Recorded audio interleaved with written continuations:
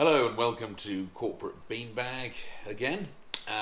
Today we're talking about the gold standard and how it affects us now.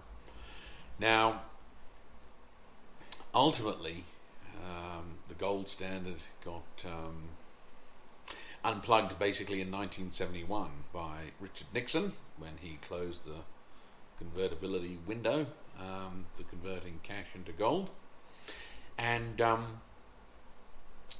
that was that. That was that for sort of Bretton Woods in terms of figuring out what currencies were worth. But effectively, and I read this recently in Mark Carney's book Values, Isaac Newton messed up the gold-silver ratio in 1717 when he was head of the mint, and people started fusing silver coins together and selling them for metal value because their nominal value, the name value, went beneath their real value. So it sort of put us on a trajectory for the gold standard. This is obviously 305 years ago now. But in the 19th century, David Ricardo and a few others, who you might call the bullionists, said that it was gold bullion that should back the paper currency. And obviously the problem with that is the economy expresses the need for paper currency, and because paper currency is a method of exchange in the economy, and you can't have gold bullion, and the amount of gold bullion that gold explorers like myself have found to equate to the size of the economy through the issue of paper currency that's backed by that gold. So the net result is that Isaac Newton's mistake has actually dogged us for a very long time, because it was only 50 plus years ago that Richard Nixon pulled the plug ultimately, and that was that, because it had been used on and off in the first half of the 20th century. And we need money, we need paper currency, we need currency as a method of exchange to trade inside an economy. That's just the reality. You can't buy a mobile phone with a live sheep, or a dead one for that matter.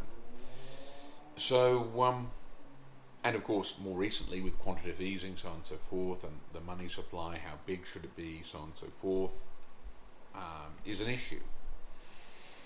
And of course the modern monetary theory people, they don't actually believe that money is a method of exchange.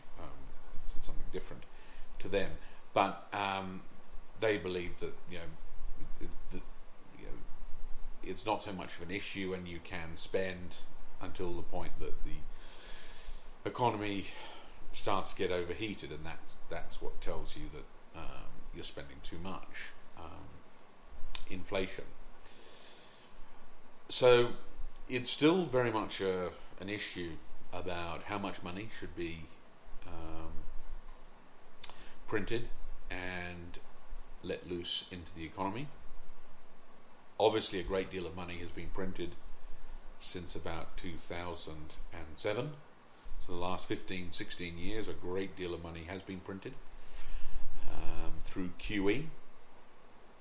And the net result is that it's literally only the last 15 years that the economy, the global economy, has had a more realistic amount of cash available in it, and we have yet to see how that plays out.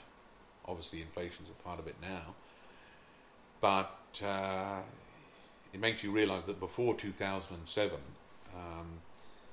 monetary constraints had a lot to do, if not everything to do, with financial problems in the global economy. So the gold standard really did affect us quite badly up until the point that modern money printing took off only 15, 16 years ago in 2007. Anyway, let me know what you think, send us some feedback, and thanks for listening.